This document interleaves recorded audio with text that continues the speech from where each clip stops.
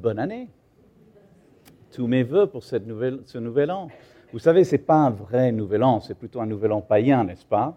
Mais ce n'est pas grave, parce que je crois que les chrétiens doivent être une force pour le bien et la bénédiction dans le monde. Donc je profite de dire à tout le monde jusqu'au 31 janvier, bonne année, je prie pour vous, pour que vous ayez une année bénie. Et c'est ma prière pour vous ce matin, pour l'église de Villeurbanne. Ça fait pas mal de temps que je ne suis pas venu. Je suis très content d'être parmi vous. Comme Philippe a dit, je suis missionnaire et directeur de la mission Juifs pour Jésus en France. Ah, voilà, Jérusalem. Je suis né dans la terre promise à Abraham, Isaac et Jacob, à New York, aux États-Unis.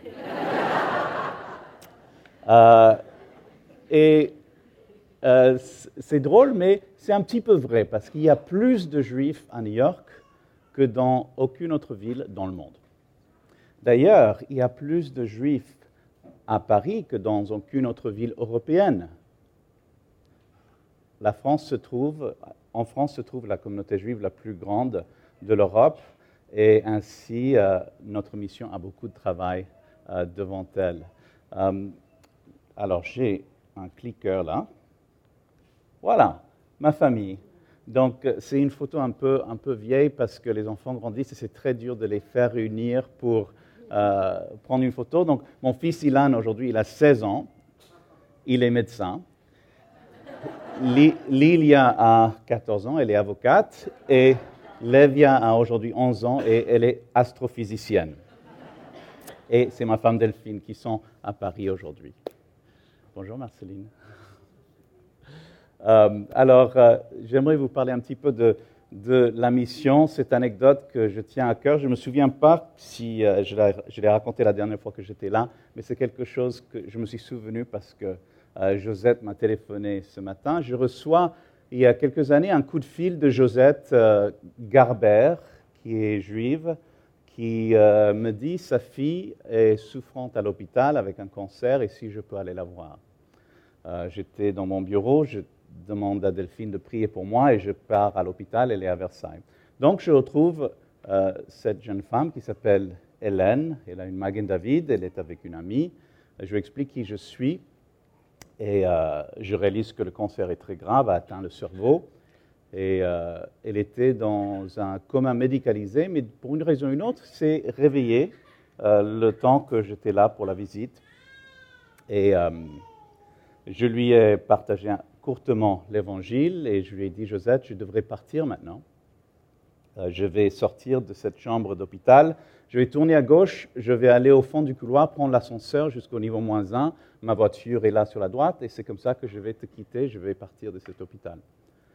Et je lui ai dit, Hélène, tu vas aussi partir, quitter cette pièce, mais est-ce que tu sais où tu vas aller? Elle ne m'a pas répondu et je lui ai dit, parce que je ressentais cette ouverture, tu peux savoir aujourd'hui où tu iras. Si tu veux, on peut prier ensemble. Et donc, je lui ai dirigé dans une petite prière pour demander pardon à Jésus pour ses péchés. Le cancer avait atteint sa gorge, donc elle avait du mal à prononcer les mots. Mais quand j'ai dit Amen, elle n'a pas répété et je sentais qu'elle prenait tout un grand inspire et elle a relâché un énorme Amen qui a retenti dans la pièce. Et je sais que Hélène, ce jour-là, a donné sa vie à Jésus. J'ai plus tard contacté sa mère, Josette, et à ma grande surprise, Josette est aussi juive, bien sûr, mais pas croyante en Jésus. Donc j'ai dit, Josette, pourquoi est-ce que tu as téléphoné à Juifs pour Jésus et pourquoi pas à la synagogue? Pourquoi est-ce que tu ne t'es pas rapproché des rabbins? Elle a dit, écoute, Josué, j'ai grandi dans la synagogue traditionnelle et je sais ce que les rabbins peuvent et ne peuvent pas faire et ma fille avait besoin d'autre chose. Donc, Josette est venue au bureau à une fête que nous avons faite pour Hanouka et cette semaine suivante, elle aussi a accepté le Seigneur Jésus dans son cœur. Juifs pour Jésus n'a pas d'église et donc c'était très important pour nous que Josette puisse aller à l'église. Donc, je l'ai accompagnée chez un confrère qui s'appelle Reynald Kezeki, qui n'est plus avec nous, il est avec le Seigneur maintenant. Et je l'ai téléphoné, je lui ai expliqué la situation et pour qu'un meilleur accueil puisse être réservé à Josette, il a dit, je ne serai pas là, mais il y a une dame qui fait l'accueil à l'église, qui est instite à la retraite, et elle serait très, très bien accueillir, elle saurait très bien accueillir Josette. Donc je téléphone à Irène et je lui explique la situation. Elle dit, mais tu sais, quand j'étais encore en activité, j'étais professeur, j'avais des petits, j'avais beaucoup de juifs parce que j'enseignais dans une école publique de la République, mais dans un quartier juif, et j'avais beaucoup d'enfants juifs dans ma classe. Et donc je priais toujours pour ces enfants sans que le sachent, pour qu'un jour ils puissent rencontrer le Seigneur. Donc c'est avec joie que j'accueillerai Josette. Alors je vais avec Josette au culte le dimanche. Je vais avec elle une demi-heure en avant pour lui expliquer ce que c'est. Vous savez, l'église évangélique est très différente de la synagogue, et donc il faut préparer un peu les gens. Et je rentre à l'église et Rénal vient nous accueillir. Il tend la main à Josette. Josette ne lui prend pas la main, il chuchote, mais je connais cette femme. Elle traverse la pièce, elle tombe dans les bras de quelqu'un que je ne connais pas. Il se trouve que c'était Irène, qui a eu tous les enfants de Josette à l'école quand elle était encore en activité. Donc, quand ils se sont vus, ils ont su de qui il s'agissait, et bien sûr, ils connaissaient Hélène. Alors, Hélène a été transmise vers un hospice, et dans l'hospice, la famille est venue la voir, son père est venu la voir, et ils ont dit, mais il y a un changement chez Hélène, qu'est-ce qui se passe? Elle est lumineuse. Et Josette a dit au père d'Hélène, c'est parce que j'ai demandé à Juif pour Jésus de venir, et elle a fait une prière. Il a dit, mais tu ne peux pas laisser ces gens rentrer chez nous, c'est une secte, ce sont des traîtres, ce ne sont même pas des Juifs. Et Josette a dit, mais tu as dit qu'elle a changé, qu'elle était lumineuse. Oui, mais quand même, il ne faut pas ouvrir la porte à ces gens-là. Et les médecins au centre d'hospice ont dit, mais cette femme, elle a l'air de plus en plus vivante. Elle ne semble pas mourante. Donc, ils l'ont ramenée à l'hôpital pour faire des examens, et le jour qu'ils l'ont ramenée à l'hôpital, elle est morte dans son sommeil. C'est parce que le plus proche qu'elle se rapprochait du Seigneur, je crois que plus proche, la gloire du Seigneur se reflétait dans son visage et dans son cœur. Le rabbin n'a pas voulu officier aux funérailles, parce qu'il a su ce qui s'est passé avec Hélène, mais puisque la famille avait beaucoup souffert, il a dit, je ne vais pas m'interposer pour qu'elle soit enterrée dans un cimetière juif. Et donc, Hélène m'a demandé si je pouvais diriger quelques prières et parler aux funérailles. Et j'ai pu témoigner de ce que Hélène a fait comme dernière démarche dans sa vie. Et j'ai dit, plusieurs d'entre vous qui ont visité Hélène vers la fin de sa vie ont dit tous la même chose, qu'elle était lumineuse. Et quand j'ai dit ça, tout le monde a hoché la tête, ou la moitié des gens présents ont hoché la tête. Et j'aimerais vous expliquer pourquoi Hélène est lumineuse. Donc même Hélène, qui est morte, a pu témoigner de la gloire du Seigneur et de ce que le Seigneur a fait pour elle. J'aime beaucoup raconter cette histoire, et Josette, justement, là-haut, m'a contacté hier pour me souhaiter une bonne année et pour me dire qu'elle avait toujours sa Bible avec elle, qu'elle continue à marcher avec le Seigneur. Et je voulais partager son histoire avec vous ce matin.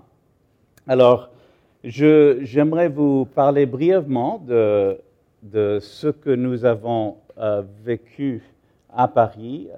Peu de temps après Hélène, c'était les attentats à Paris. Alors, voici notre bureau qui est là, dans le 12e arrondissement. L'hypercachère est là, qui a été commémoré juste jeudi dernier, et Charlie Hebdo est là, le Bataclan, là, je crois, là. Et donc, on se sentait un peu dans le cœur de la tempête. Et le dimanche du 4 janvier, des millions ont marché un peu partout dans la France, et tout le monde chantait tout au long de la journée, « Je suis Charlie », n'est-ce pas? Vous vous souvenez de ça? Et moi, je ne me sentais pas très Charlie, et je sais que Jésus n'est pas Charlie. Mais à force d'entendre ça, je me suis dit, qui est le premier à avoir dit « Je suis » en premier lieu? Eh bien, c'est le Dieu d'Israël qui a dit à Pharaon, « Je suis celui qui est », et notre identité doit être en lui. Mais Jésus aussi a dit beaucoup de choses en « Je suis », n'est-ce pas? Il a dit « Je suis le chemin ». Il a dit « Je suis la vérité ». Il a dit « Je suis la vie ». Donc, on a décidé de distribuer les versets de Jésus en « Je suis ». Et ça a marché comme du tonnerre. Par la suite, on a fait des réunions d'évangélisation le vendredi soir pour Shabbat.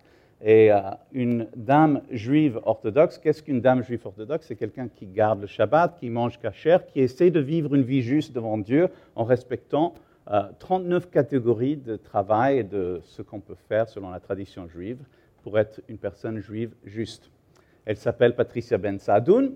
Elle vient chez nous un vendredi soir et Je lui ai dit, Patricia, pourquoi est-ce que tu ne vas pas à la choule, à la synagogue? Pourquoi est-ce que tu viens chez nous? Elle m'a dit, à la synagogue, le rabbin ne veut pas que j'amène mon chien. Si Juif pour Jésus accepte mon chien Inky, je viendrai à Juif pour Jésus. Alors, c'est vrai que, frères et sœurs, j'ai beaucoup d'expérience dans la mission, au moins 20 ans d'expérience, et ça, c'était une nouvelle chose pour moi, donc je ne savais pas quoi faire. Mais je me suis dit que mon collègue ici, Carl, qui joue la guitare, il a un chien aussi, qui s'appelle Chloé, mais Chloé est chrétienne. Donc, je me suis dit que les deux chiens ensemble peuvent avoir un petit témoignage. Malheureusement, Inky est parti avec le Seigneur, mais Patricia Bensadoun a donné sa vie à Jésus et aujourd'hui, elle dit que je ne veux plus suivre la loi des rabbins, je veux suivre la loi de Jésus. Et donc, Patricia a aussi donné son cœur à Jésus. Je me réjouis pour elle. Le terrorisme est toujours une situation vraie dans nos vies de tous les jours, vous le savez, et la police nous a mis sur une liste de cibles potentielles. Et donc, ils ont mis des barrières devant notre bureau, chose que je n'ai pas appréciée parce que mon travail en tant que missionnaire, c'est de faire baisser les barrières entre les Juifs et l'Évangile, n'est-ce pas? C'est notre travail, nous tous. Mais on s'est dit, pourquoi pas décorer les barrières?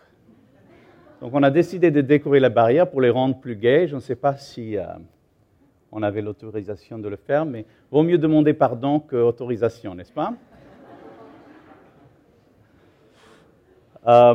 Et voilà, depuis le Seigneur a ouvert la porte pour toucher les Juifs orthodoxes. J'ai plein de choses à vous raconter, mais on va passer à la parole. Mais pour ceux qui veulent savoir plus sur Juifs pour Jésus, vous avez reçu cette petite carte de contact ce matin. Vous pouvez la remplir, me la laisser à moi ou à l'un de mes amis, à François ou à Véronique si vous le voyez, et je vous enverrai notre lettre de nouvelles. On a des exemplaires de la lettre de nouvelles sur la table, aussi des tracts que j'ai amenés, si vous voulez prendre quelques exemplaires de notre littérature distribution. Et j'ai aussi amené le meilleur album de Juifs messianiques produit cette année. En fait, c'est le seul produit cette année. Il est à 15 € si vous aimez la musique juive. Aussi, j'ai un livre qui va toucher un peu le thème de cet après-midi, le judaïsme, un regard chrétien, écrit par un ami pasteur, Frédéric Baudin, et un ami juif messianique, Jacques Guggenheim. Certains d'entre vous connaissent le nom de Jacques Guggenheim. Et encore touchant sur ce même fibre des racines juives de l'Évangile, c'est le Messie au cœur de la Pâque. La tradition juive autour de Pessah peut vraiment approfondir la Sainte Seine que nous prenons ensemble et approfondir aussi notre compréhension de l'Évangile. Donc je vous recommande ces livres qui sont à la table. Et ce matin, on va parler d'un texte dans les psaumes que j'ai à cœur, qui m'a beaucoup touché, moi et mon équipe. C'est le psaume 46. Dieu est pour nous un refuge et un appui, un secours toujours présent dans la détresse. C'est pourquoi nous sommes sans crainte. Quand la terre est bouleversée, quand les montagnes sont ébranlées au cœur des mers, et que les flots de la mer mugissent, s'écument, se soulèvent, jusqu'à faire trembler les montagnes, c'est là. Les bras d'un fleuve réjouissent la ville de Dieu, le sanctuaire des demeures du Très-Haut. Dieu est au milieu d'elle, elle n'est pas ébranlée. Dieu la secourt dès le point du jour. Des nations s'agitent, des royaumes sont ébranlés. Il fait entendre sa voix, et la terre tombe en défaillance. L'Éternel, le Maître de l'univers, est avec nous. Le Dieu de Jacob est une forteresse pour nous. Venez, contemplez ce que l'Éternel a fait, les actes dévastateurs qu'il a accomplis sur la terre. C'est lui qui a fait cesser les combats jusqu'aux extrémités de la terre. Il a brisé l'arc et rompu la lance. Il a détruit par le feu les chars de guerre. Arrêtez et sachez que je suis Dieu. Je domine sur les nations, je domine sur la terre.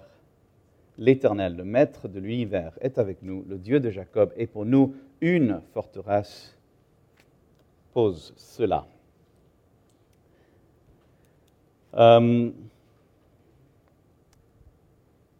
Corée, ou en hébreu Korach, est un nom célébrissime en Israël. C'est le nom de l'un des plus grands traîtres de tous les temps. C'était l'un des princes d'Israël, intelligent, compétent, et il en avait marre. Il en avait marre de l'incompétence et l'inefficacité qu'il voyait dans le leadership d'Israël, incarné par les deux personnages les plus inattendus comme leaders, c'est-à-dire Moïse et Aaron. Quoi? Un bégayeur choisi pour donner la loi de l'Éternel? Quoi? Un faiseur d'idoles choisi comme souverain sacrificateur? Je suis plus digne que cela. Je suis plus intelligent que cela. Je suis plus beau que cela. Et Korach avait probablement raison. Mais ce que Korach et ses amis, parce que c'était une petite conspiration, ce qu'ils ne comprenaient pas, c'est que Dieu ne choisit jamais selon la compétence. Dieu aime choisir les gens peu probables pour des tâches impossibles. Et ainsi, il a choisi Moïse, et ainsi, il a choisi Aaron, et ainsi, il a choisi David, et ainsi, il a choisi Israël, le plus petit des peuples, parce que Dieu aime faire des choses folles pour confondre les sages, de choisir les choses petites pour confondre les grands de ce monde, les forts de ce monde. Et l'histoire malencontreuse a terminé de cette même manière. La terre a avalé Korach et ses co-conspirateurs, et peut-être le meilleur élite d'Israël est mort avec lui, avec eux. Alors pourquoi ce nom? Pourquoi garder ce nom? Si je vous dis le nom de Göring, ça vous dit quelque chose? Hermann Göring, mais connaissez-vous le nom de Albert Göring? Albert Göring était le frère de Hermann Göring et profondément anti-nazi, a même sauvé des Juifs pendant la guerre. Peu de gens connaissent l'histoire d'Albert Göring. La personne qui l'a fait connaître, c'est Arnaud Lustiger, qui est le cousin de Jean-Marie Lustiger, l'ancien archevêque de Paris, tous les deux survivants de la Shoah. Mais Göring, ce qu'il a fait pendant la guerre, ou ce qu'il n'a pas fait surtout, en faisant contre le parti nazi et contre Hitler et son propre frère, n'a pas été connu si ce n'est après sa mort. Et Göring a beaucoup souffert de son nom. Tout comme les fils de Korach auraient pu certainement souffrir de leur nom, mais quelque part ici, ils revendiquent ce nom de ses descendants de ce fameux traître en Israël. Pourquoi est-ce qu'ils gardent ce nom au lieu d'utiliser un autre ou de le changer? Eh bien, la réponse, je crois, se trouve dans le texte lui-même. Parce que les fils de Korach croient et savent que Dieu est un Dieu qui donne des secondes chances. Dieu est un Dieu qui est mort pour les pécheurs, dont je suis le premier, dit Paul. Et les fils de Korach nous dévoilent ce qui s'est passé dans leur vie dans ce premier verset. Et c'est la clé pour comprendre ce passage. Dans ce premier verset, c'est écrit « Dieu est pour nous ». Alors, ce qui est intéressant, c'est tout à fait juste cette traduction, mais en hébreu, c'est écrit « Elohim lanu ». C'est même encore plus fort. Littéralement, ça veut dire « Dieu est à nous ». Dieu est à nous. Dieu est à moi. Combien de gens peuvent dire cela? Dieu est à moi. Je suis à lui. Est-ce que vous pouvez vraiment profondément dans votre cœur dire cela? Ce n'est pas que je suis chrétien ou évangélique ou je crois en Jésus. Je suis à lui. Je lui appartiens. Il m'appartient. Les fils de Korach écrivent, les descendants de Korach écrivent ce psaume dans un moment où, tout comme en France, en Israël, un peu partout dans le monde de nos jours, le terreur règne. La ville de Jérusalem est encerclée. Les montagnes qui protégeaient Jérusalem ne faisaient plus obstacle à l'ennemi. Ils sont tombés à la mer étant symbole de la mort. Les places fortes, les forteresses, les choses sur lesquelles on compte dans la vie ne comptent plus, n'ont plus de force. Ils sont entourés par la meilleure armée du monde antique, une armée sanguinaire de 180 hommes d'élite du roi Sennacherib. Ils viennent à Jérusalem et ils parlent au cœur de Jérusalem dans le dialecte des résidents de Jérusalem et ils disent ceci: ne laissez pas votre roi Ézéchias vous duper en vous disant votre Dieu vous sauvera. Est-ce que les autres dieux des autres nations que nous avons vaincus les ont sauvés?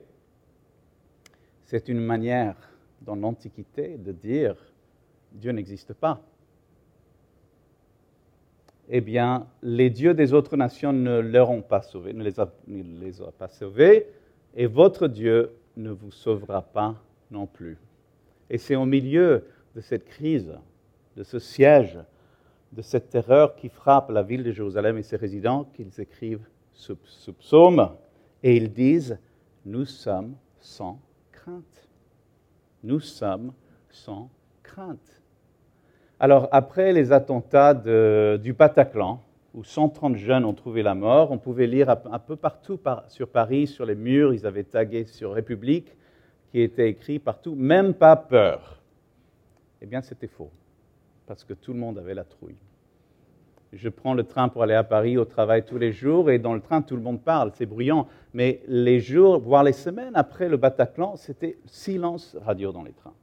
Les gens se regardaient les uns aux autres avec méfiance. Mais ici, non seulement ils sont sans crainte, ils écrivent un chant. Ce psaume est un chant. C'est un chant de louange. Comment est-ce possible qu'ils peuvent être sans crainte? Eh bien, je crois que le début de la réponse, c'est qu'ils disent « Dieu est à nous. Nous avons une relation personnelle avec lui. Il nous a pardonné les péchés. » Mais ce n'est pas seulement cela. Quoi faire quand l'ennemi nous terrorise? Quoi faire quand nous sommes encerclés? Quoi faire quand les montagnes tombent à la mer, quand la crise financière arrive, quand le terreur frappe?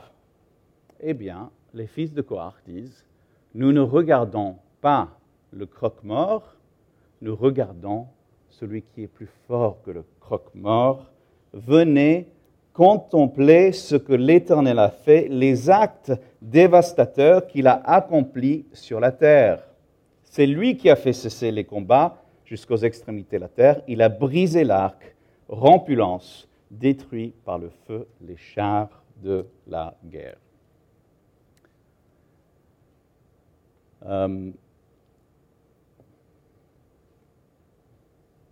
C'est intéressant de lire un petit passage dans l'Évangile qui dit Jésus et les disciples sont dans une barque et la tempête se déclenche. Alors les disciples étaient des gens habitués à la mer, mais eux ils ont peur.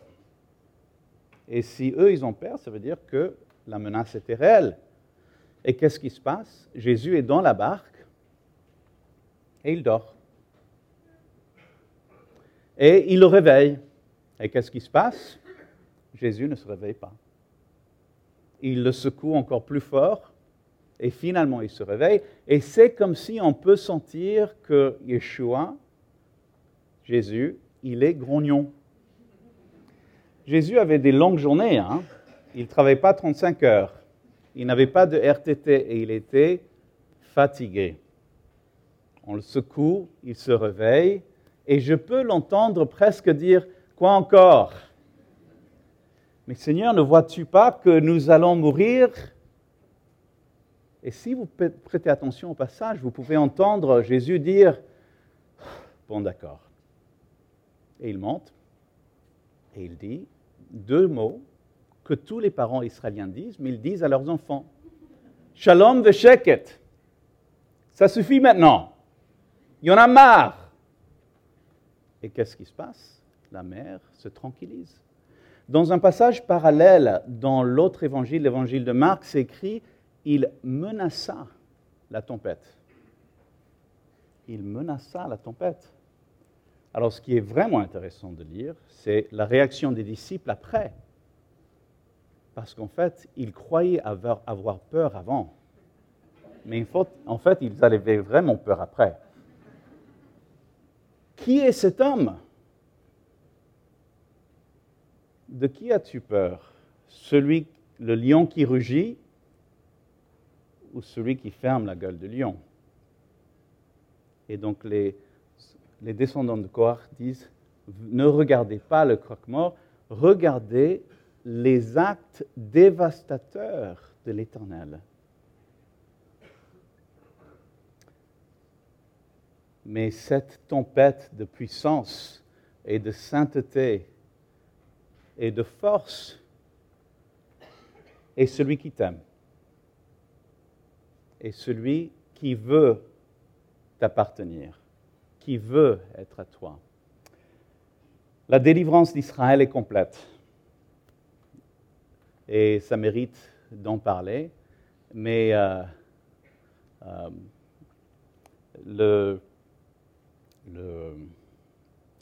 donc 180 000 hommes. Jérusalem assiégée. Ézéchias prend la lettre du roi, il la met devant l'Éternel. Il dit, Seigneur, finalement, ce n'est pas contre nous le problème, c'est contre toi. Donc tu fais comme tu veux. Et cette nuit, un seul ange est sorti et a détruit 180 000 hommes. Un seul ange. Ce qui est intéressant, c'est de lire un passage similaire avec Élisée, le prophète. Encore, les ennemis jurés d'Israël, la Syrie, vient encercler Élisée pour le détruire. Il est à Dothan. Le serviteur d'Élisée dit, « Mon maître, il nous faut partir, parce qu'ils vont te détruire, ils vont te tuer. » Ils cherchent à tuer juste Élisée. Et Élisée est là, sur une chaise longue, en train de se bronzer, avec une bière à la main. Et le serviteur d'Élisée dit, « Maître, mais lève-toi, il faut courir, ils sont là. » Et Élisée dit à son serviteur, « Est-ce qu'il reste encore de la bière ?» Il dit, « Mais je ne comprends pas. » Donc Élisée enlève ses lunettes de soleil, parce que vous savez, il fait le soleil est très fort, frappant en Israël, et il lui passe ses lunettes de soleil au serviteur, et il lui dit, « Regarde à travers ses lunettes. » Et il met les lunettes, il regarde autour de la montagne, des anges et des compagnies des armées de l'Éternel céleste qui sont en train de se réchauffer, se préparer à la guerre. Alors, si un ange peut tuer 180 000 hommes d'élite, que peut faire une armée d'anges? Alors, vous savez ce qu'a dit le serviteur d'Élisée? Il a dit, je vais encore chercher d'autres bières. Ça s'est passé à Dothan. Et on aimerait tous avoir ce genre de relation avec le Seigneur, n'est-ce pas? Mais à Dothan, quelque chose est arrivé, bien avant Élisée, bien avant cette période avec les anges. Joseph a été jeté dans un puits à Dothan. Seul, nu, trahi par ses frères, traité comme le pire des esclaves, même comme un criminel. Et c'est grâce aux souffrances de Joseph qu'il a pu sauver sa famille et tout l'Égypte dans l'Antiquité. Nous avons aussi un Dothan. Notre Dothan à nous, c'est la croix du Calvaire où Jésus est mort pour nos péchés et devient ainsi notre refuge. Elohim, l'un Dieu, est pour nous un refuge et un appui, un secours toujours présent dans la détresse. Le mot refuge dans la Torah a un sens juridique très précis, parce qu'il y avait 6 villes de refuge dans l'Antiquité, en Israël. Elles étaient équidistantes, et c'était le lieu où on devait aller si jamais on était coupable de meurtre. Mais on appelait ça de l'homicide involontaire. C'était un accident, quelqu'un est mort. La famille voulait tout de suite prendre sa vengeance, mais si on courait avec toutes nos forces vers cette ville de refuge, on était sains et saufs dans la ville de refuge. Mais on devait rester dans cette ville de refuge toute notre vie. Toute notre vie. Sinon, le jour où on quittait la ville de refuge, notre vie est tout de suite menacée. Le seul moment où on pouvait quitter la ville de refuge, c'était à la mort de notre souverain sacrificateur. Le jour où le souverain sacrificateur est mort, c'est le seul jour, c'était une idée que sa vie sainte valait pour ma vie de coupable. Il pouvait y avoir un échange. Et c'est ça ce qu'est en train de dire les fils de Korah. Notre souverain sacrificateur, Jésus, est mort pour nous à la croix. Et grâce à lui, et ça c'est la bonne nouvelle, grâce à lui, nous pouvons quitter nos villes de refuge, nos pièges de peur. Quand les montagnes tombent à la mer, nous sommes libres de la terreur. Nous sommes libres de la peur. Frères et sœurs, j'aimerais pouvoir vous dire, maintenant que vous êtes chrétiens, tout va aller bien. Mais la réalité, je visite des centaines d'églises par an, j'ai vu des communautés les plus fortes se diviser. J'ai vu des mariages, des couples les plus soudés divorcer. J'ai vu des situations financières les plus saines complètement tomber et se briser. Frères et sœurs, les montagnes tomberont à la mer. Les montagnes chancelleront. Mais nous ne sommes pas obligés de tomber avec elles. Quoi faire alors dans ce moment de détresse, de terreur? Chanter. Chanter. Ce psaume est un chant de louange. Paul et Silas sont enchaînés dans un donjon. Ils ont chanté et les chaînes sont tombées. Moïse a chanté au bord de la mer. Il a jeté le cheval et le chevalier dans la mer. Quand David est mort, il n'est pas souvenu comme celui qui a tué Goliath, comme le grand guerrier et roi qu'il était, mais comme le doux chanteur d'Israël. Chantez les louanges du Seigneur quand tout va bien. Levez les yeux, pas vers les problèmes, mais levez les yeux vers les montagnes.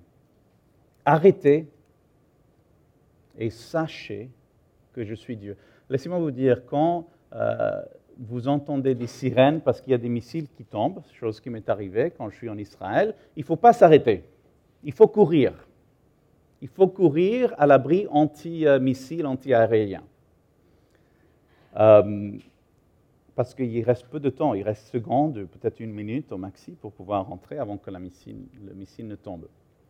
Mais ici, c'est écrit « arrêtez ». C'est contre-intuitif. Arrêtez et sachez que je suis Dieu. Sachez, c'est un mot en hébreu, da'at. C'est le même mot utilisé quand Adam et Ève, il a connu sa femme. Ce que Dieu veut avec chacun de nous, c'est une relation d'intimité.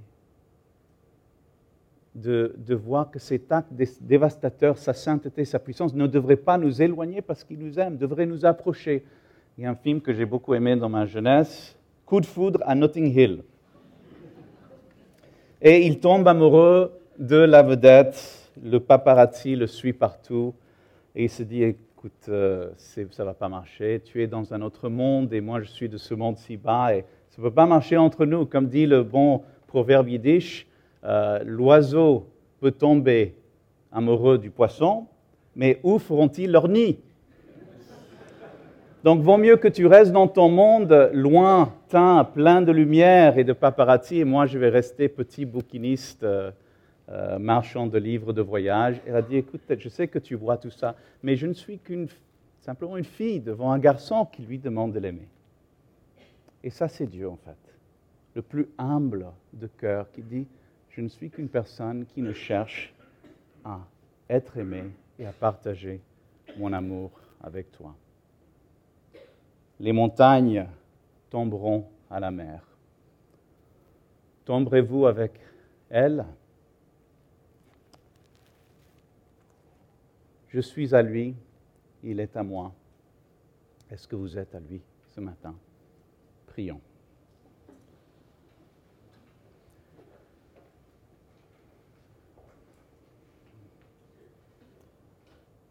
Seigneur Jésus, Dieu d'Abraham, d'Isaac et de Jacob, nous te louons pour ton amour et pour le chant que tu veux nous chanter, un chant d'amour.